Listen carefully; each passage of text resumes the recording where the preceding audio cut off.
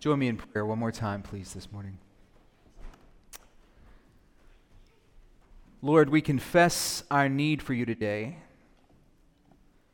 We come to you today in public as the assembled body, and in private, many, whether in sanctuary or in home, we confess our need for your presence. Help us, O Lord, defend us this morning. Move us toward unceasing praise. Lord, we come urged by our need, invited by your promises, called by your Spirit. We enter your presence worshiping you with godly fear, awed by your majesty, your greatness, and your glory, but encouraged, smitten by your love. Do such a work in me today, God, that as I leave this place, you would reign supreme with me in every thought, every word, every deed. May my heart be purified so that I will work by love. Give me the mind of Christ. Help me to cling to the cross, that I would walk in the power of the resurrection. Lord, I came here today because I need the church. I come to you and your word today because I need you. In Jesus' name, and the people said, amen. What are Sunday mornings like for you? I promise you, I didn't get all up in any of your business this morning and then develop this introduction, okay? So just bear with me. What are Sunday mornings like for you? Do you wake up ready to worship the Lord? I mean, do you wake up, are you one of those that goes, it's church day? I don't know what it's like for you. Is that the way you wake up? Excited to engage the church family? Those of you that have not yet been able to gather on site with a congregation, you've been watching online, maybe your church's stream, maybe this morning you're tuned into ours for some reason, and you're like, do you wake up thinking, I can't wait till it starts? Is everybody quiet? Everybody good? Is that how you roll? Or maybe you were having a tremendous sleep last Sunday, one of the best you've had in a while. You'd earned it. You'd waited as long as you could. You'd hit the alarm for the 5th time, and then at the last possible second you got up out of your bed, you suddenly realized that you had over-punted your coverage, and everything became a big rush. That's probably never happened to any Grace Covenant family members, especially those with kids, right? Maybe getting all the kiddos up, fed, clothed, brushed, and ready in time, and then actually getting them to the door and then out the door and in the car running out there has become just a big hassle. On the other hand, for some of you, maybe coming to church, maybe coming to the meeting of the saints just seems routine. It's even mundane. You go because it's what you're supposed to do. You go because if you don't show up, somebody's going to get up in your business, and you go through the motions, really. You go to get it over with. In fact, you bolt as fast as you can. You get here as late as you can and leave as quickly as you can so that you can get on with your day. And you're so happy to get home and enjoy the rest of your Sunday. This morning we come to Exodus 19, and we're going to see the first large gathering, the first time that God calls together the assembly of the people like this. Moses would later describe this in the text as the day of assembly. He calls it that in Deuteronomy 9, 10, and 18. We're going to cover a lot of ground this morning, and so I need you to pay attention. If you're going to take notes, take them fast. Cheat off of your neighbor. It's fine. They won't mind. But I want you to stay engaged this morning. I hope that as we look at the people's approach to God, we'll see that in Exodus 19, and then God approaching the people, that'll start in 20. And then we look at the Lord behind the law. We're going to look at the attributes of God revealed through the 10 Commandments. I hope that that will shape us in a way. I hope that it will help us get into the Word so the Word can get into us, right, and help us rethink and maybe even transform our attitudes about Sunday mornings. Now, quick word to all my students in the room.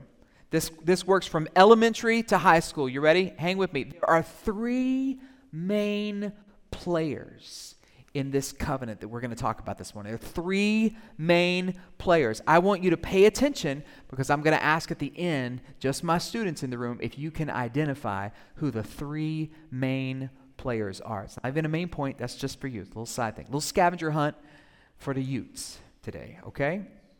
Take with me and look at Exodus 19. We just read verses 1 through 9. I'd like to call your attention to the people's approach to God. I've got four headers this morning. The people's approach to God. Exodus 19.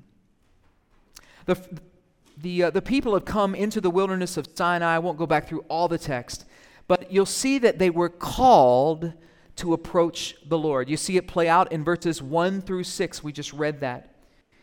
Many of us think that we can come to God in this day and age anytime we want to. You and I both have friends and family who don't know the Lord. And when we talk to them about having a living relationship with God, they say, yeah, I'll get to that someday.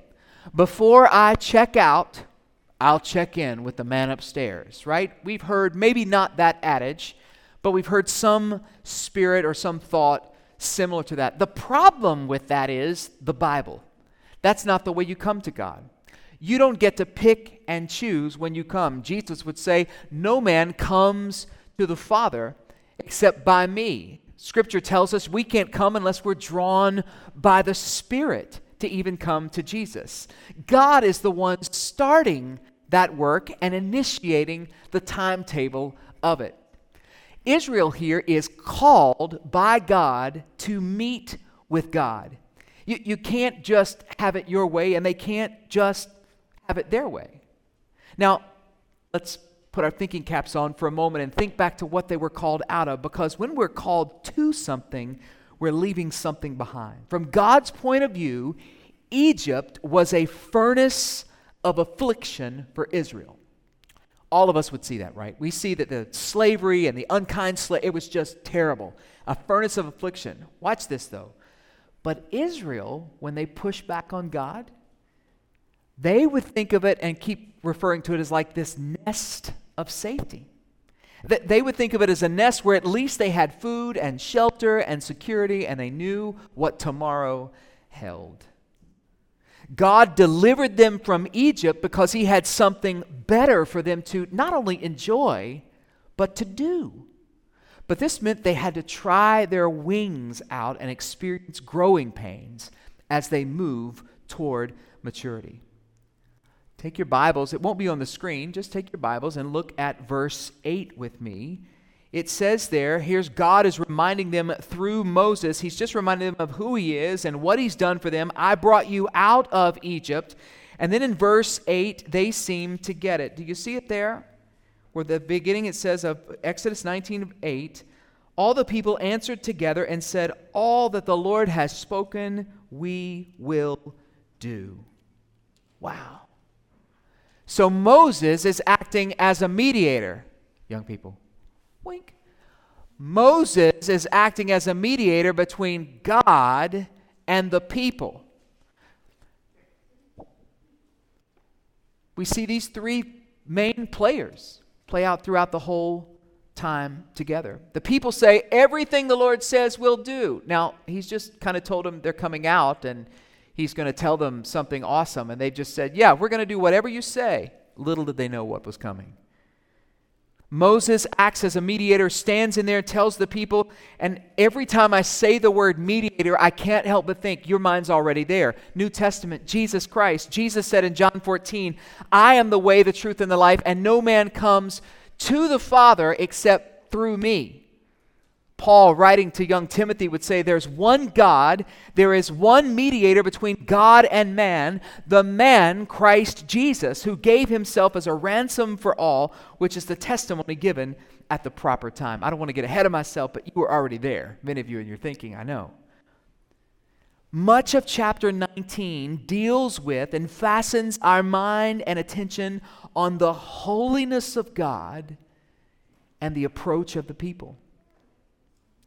I want us to take note of just a couple of verses before we get to the Ten Commandments, and I'm going to do a quiz, too, to see how well we know the Ten Commandments. I see some of you like going, uh-oh, I hope somebody's louder than me. It's okay.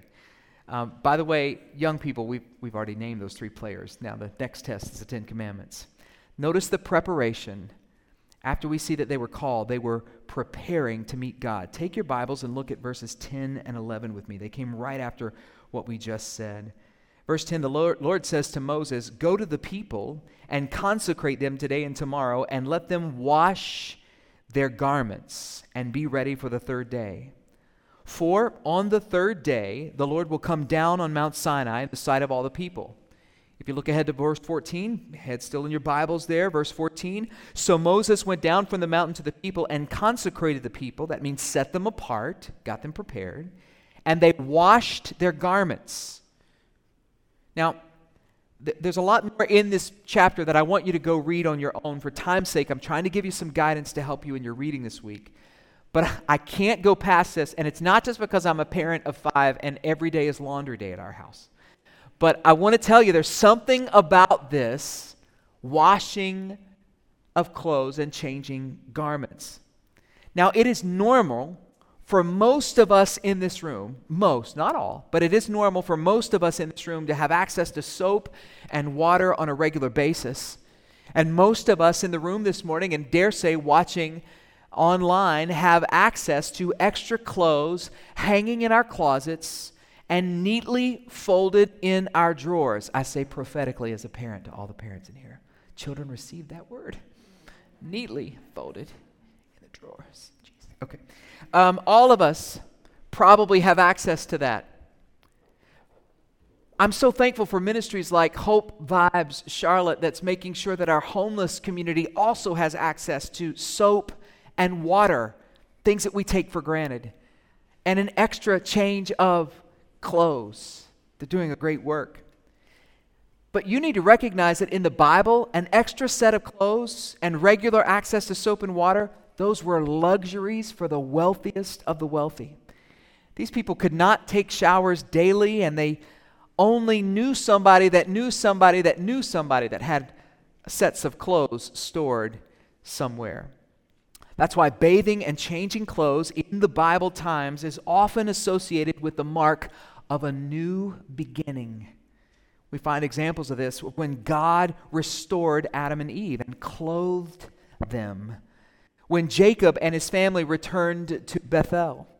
When Joseph was leaving prison, he washed and put on new clothes. Later on in Scripture, we see it when lepers are healed and return to society, when David turns back to God. Washing and changing clothes in the Old Testament is very much like what we see in the New Testament when the Bible says if we confess our sins, 1 John 1, He is faithful and just to forgive us of our sins and, you know it, cleanse us of our unrighteousness. 2 Corinthians 7. Since we have these promises, beloved, let us cleanse ourselves from every defilement of body and spirit, bringing holiness to completion because of the fear of the Lord.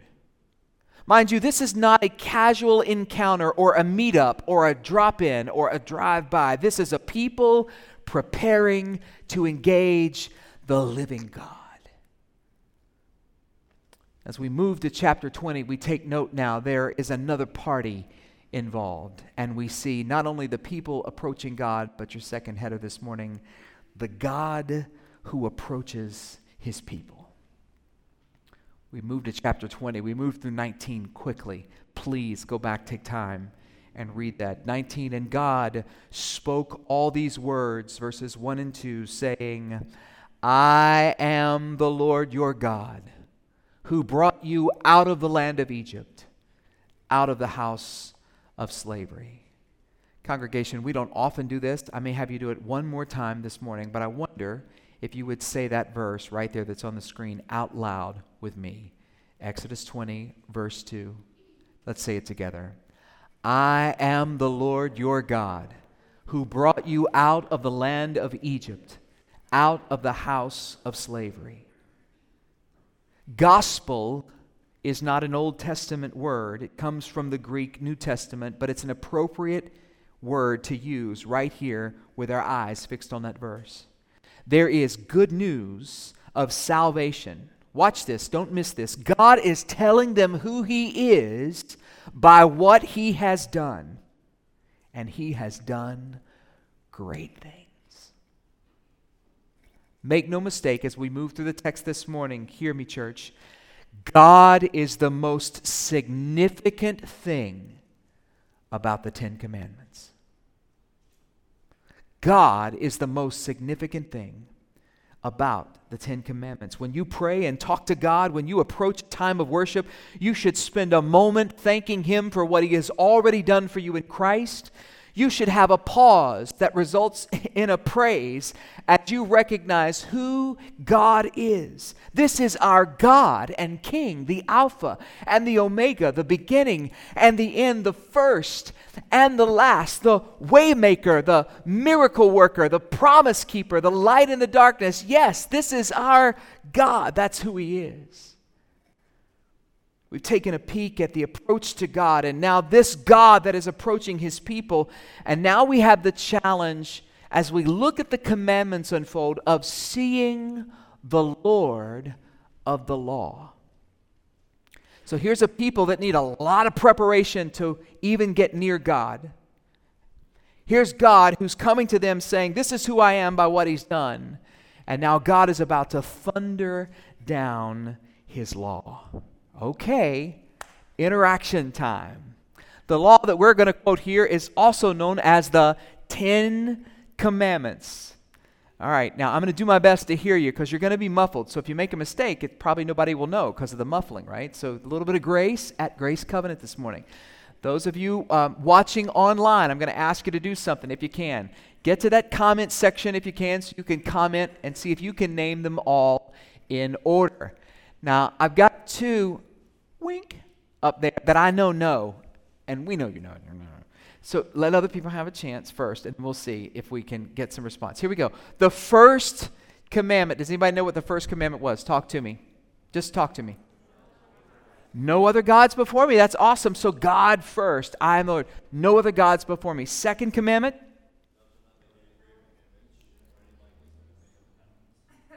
All right, let's see. Adults, sometimes if I can't think of something, I'll just kind of look up and the words will kind of come to me.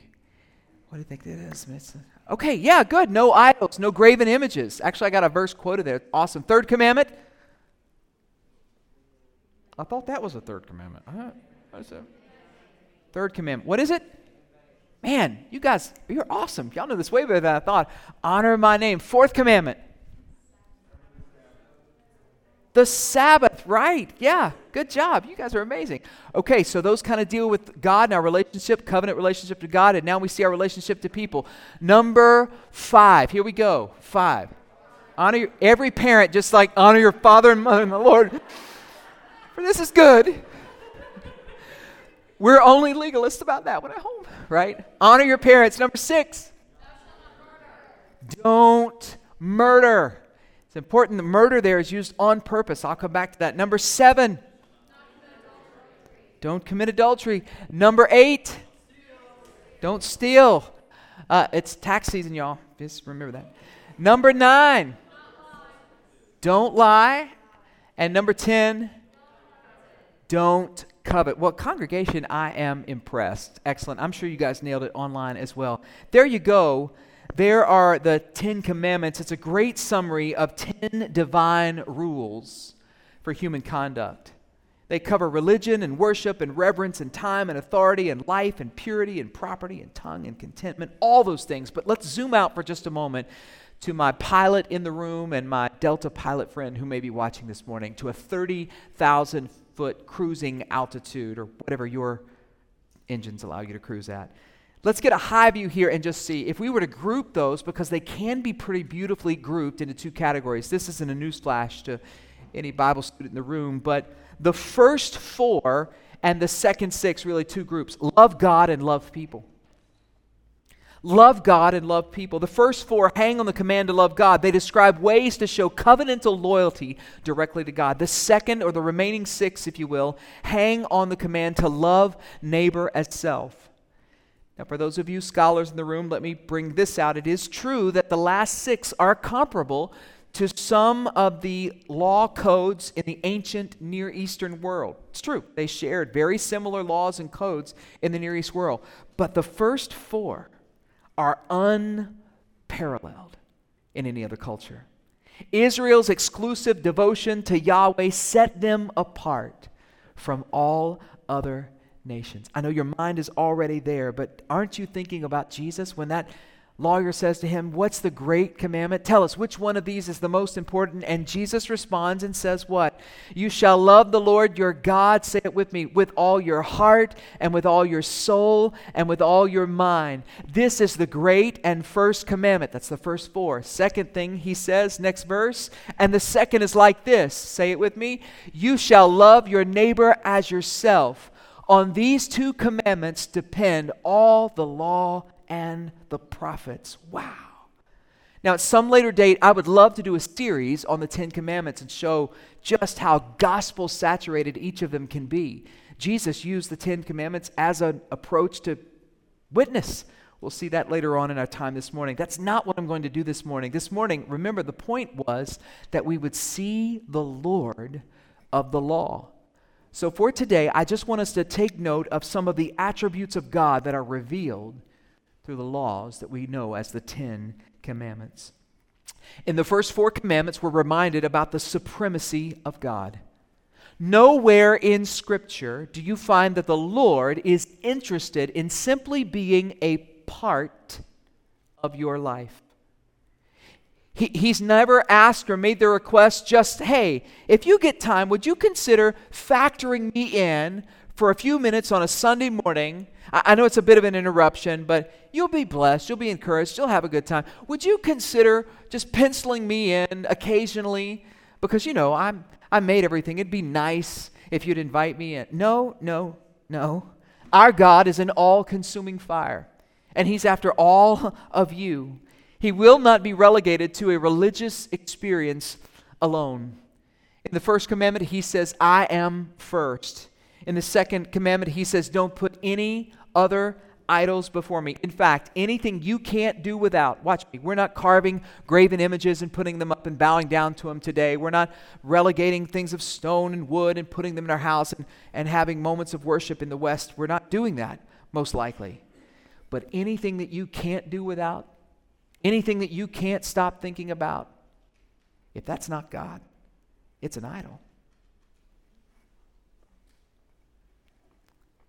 God is a jealous God. I do want us to look at some of the text in 20 together. It's not on the screen. I'm just going to leave the notes on the screen so you have time to write them down. Would you look at verse 5 with me, please, in your Bibles? Exodus 20, verse 5. "You shall not bow down to them or serve them, for I, the Lord your God, am a jealous God." Now, He's not jealous in the sense that He's envious of other gods, for He knows that all other gods are figments of the imagination and don't really exist.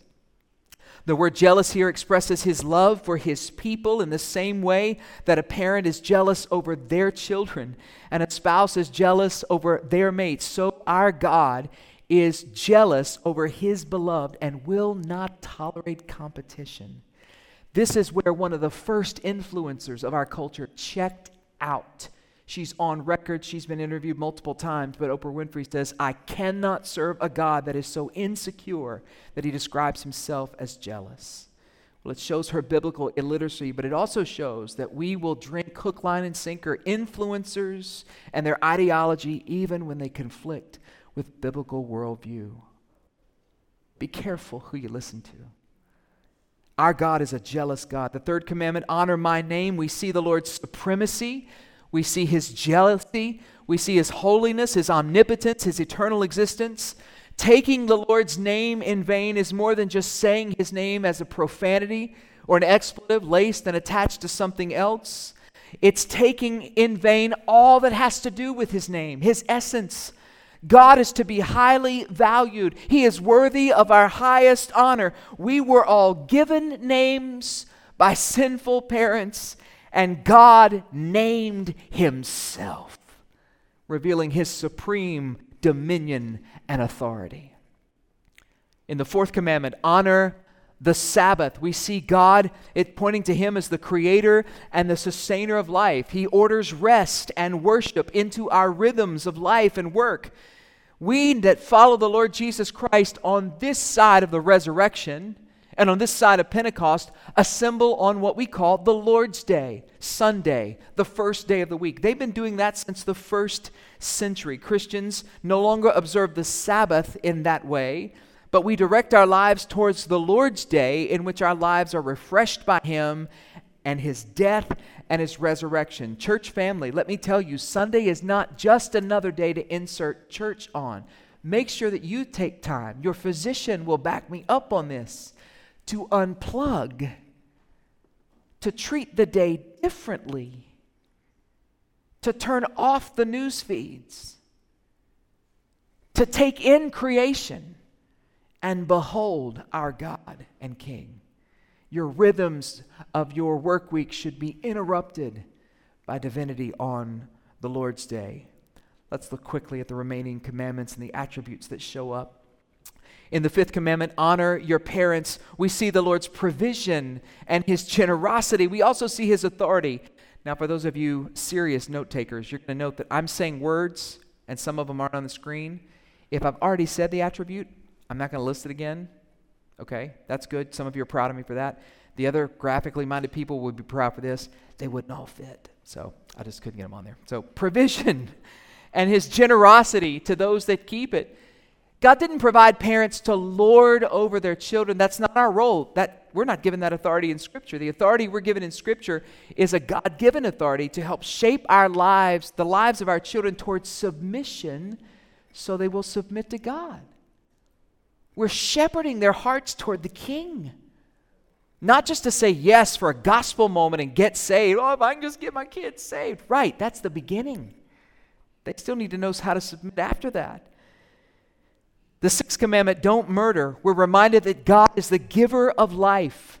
Not just life, human life was made in his image. We are to protect our fellow image bearers.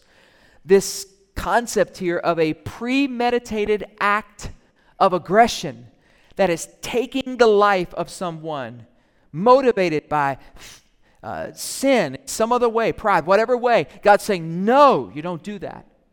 You don't do that. For the vulnerable and the voiceless, convenience cannot justify murder. The seventh commandment, don't commit adultery, points us to God's faithfulness, his purity, and his holiness. I don't need to belay that point much this morning except to say that we see marriage as a gospel tract to the world. Husbands, love your wives as Christ loved the church and gave himself for it. Our marriages are living epistles for the world to read to find Jesus.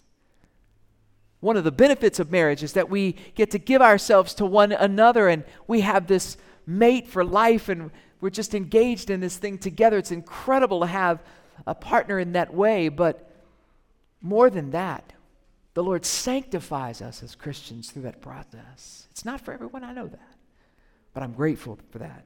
Don't commit adultery. The eighth commandment, don't steal. There's no bullet here because all the attributes are already mentioned, okay? God is our provider. Rather than stealing or having any sense of entitlement, we should be thankful and have thankful hearts that rejoice in what God has provided for us, and we should steward what we have with joyful hearts. The ninth commandment, don't lie. We are reminded of God's truthfulness, the fact that it's impossible for God to lie. Titus 1:2. Finally, the 10th commandment, don't covet. This one strikes at the very heart of our cultural norm for us right now. We are obsessed with having everything we want, and if somebody else has it, we want legislation to take it from them so we can have it. That's the world that we live in. It's a covetous world. We see recent stock market things happening because of a covetous world. We see things, people wanting something that other people have and doing anything they can to get their hands on it. This cries in the face of God's goodness and his faithfulness and his provision, it also reeks of the sin of discontentment. When we understand these commands, we can see how God has poured himself into them. They not only reflect his holy character, they're not just a list of rules, they are a reflection of God. Let me close with this last point this morning. Young people, real quick, sideline. Have you picked up on the three main players? Do you remember who they were? The first one was God. The second one was Moses. That's my Moses. You like that? Beard and cap. I guess his posture was bad. I don't know. Moses. The third was the people, the Israelites, right? Moses could also be described as a mediator.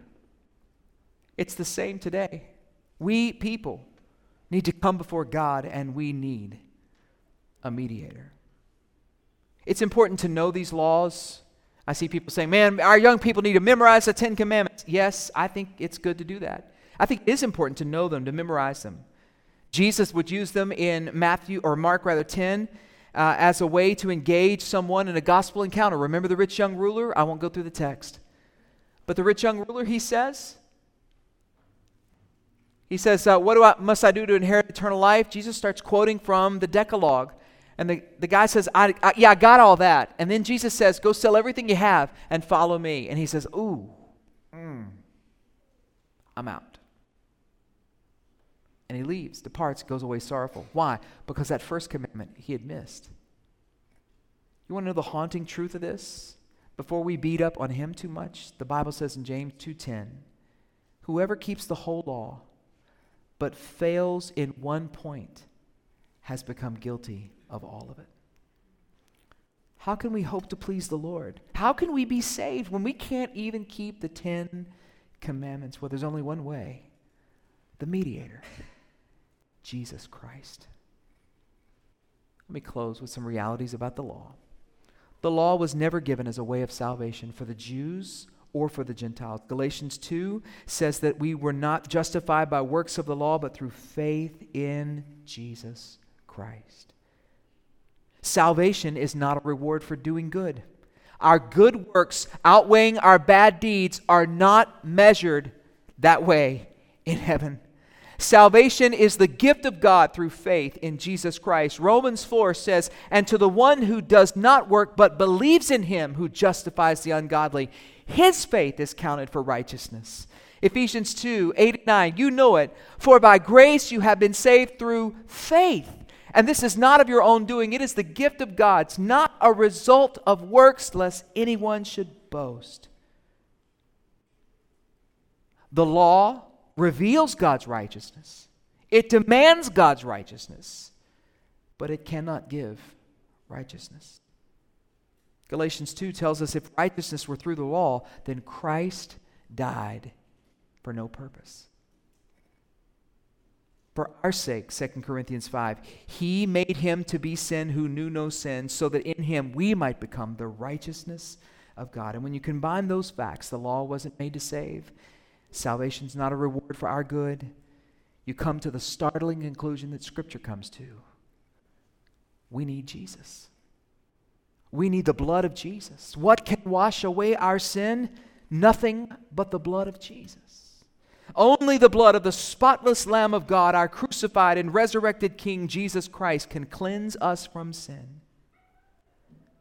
If we confess our sins, he is faithful and just to forgive us of our sins and to cleanse us from all unrighteousness. The writer of Hebrews said, let us draw near with a true heart and full assurance of faith, with our hearts sprinkled clean from an evil conscience and our bodies washed with pure water. While the musicians are coming now to prepare for us to respond to the text with worship, here's my question to you. How did you approach the worship gathering today? How do you stand before the God of this Bible today? How do you stand before his law? How will you come to Jesus? It's worth noting this morning, we're out of time, but when you go back and read, you'll find that after this law was revealed, the people then say to Moses, we can't handle this. You're going to have to go back and let him talk to you and you talk to us. We can't handle the voice of God like this anymore. I'm thinking of that line, we can't handle the truth. You'll see it when you go back in there. I wonder this morning, will you let the truth handle you? Let's stand and pray. Lord, as the songwriter said, not the labors of my hands can fulfill thy law's demands. Could my zeal no respite know? Could my tears forever flow? All for sin could not atone. Thou must save, and thou alone. Lord, we cast ourselves on Christ, our only hope. When we look in the mirror of your word this morning, we recognize, we see our uncleanness and know that we're in need of a Savior. In Jesus' name, let's worship the Lord together.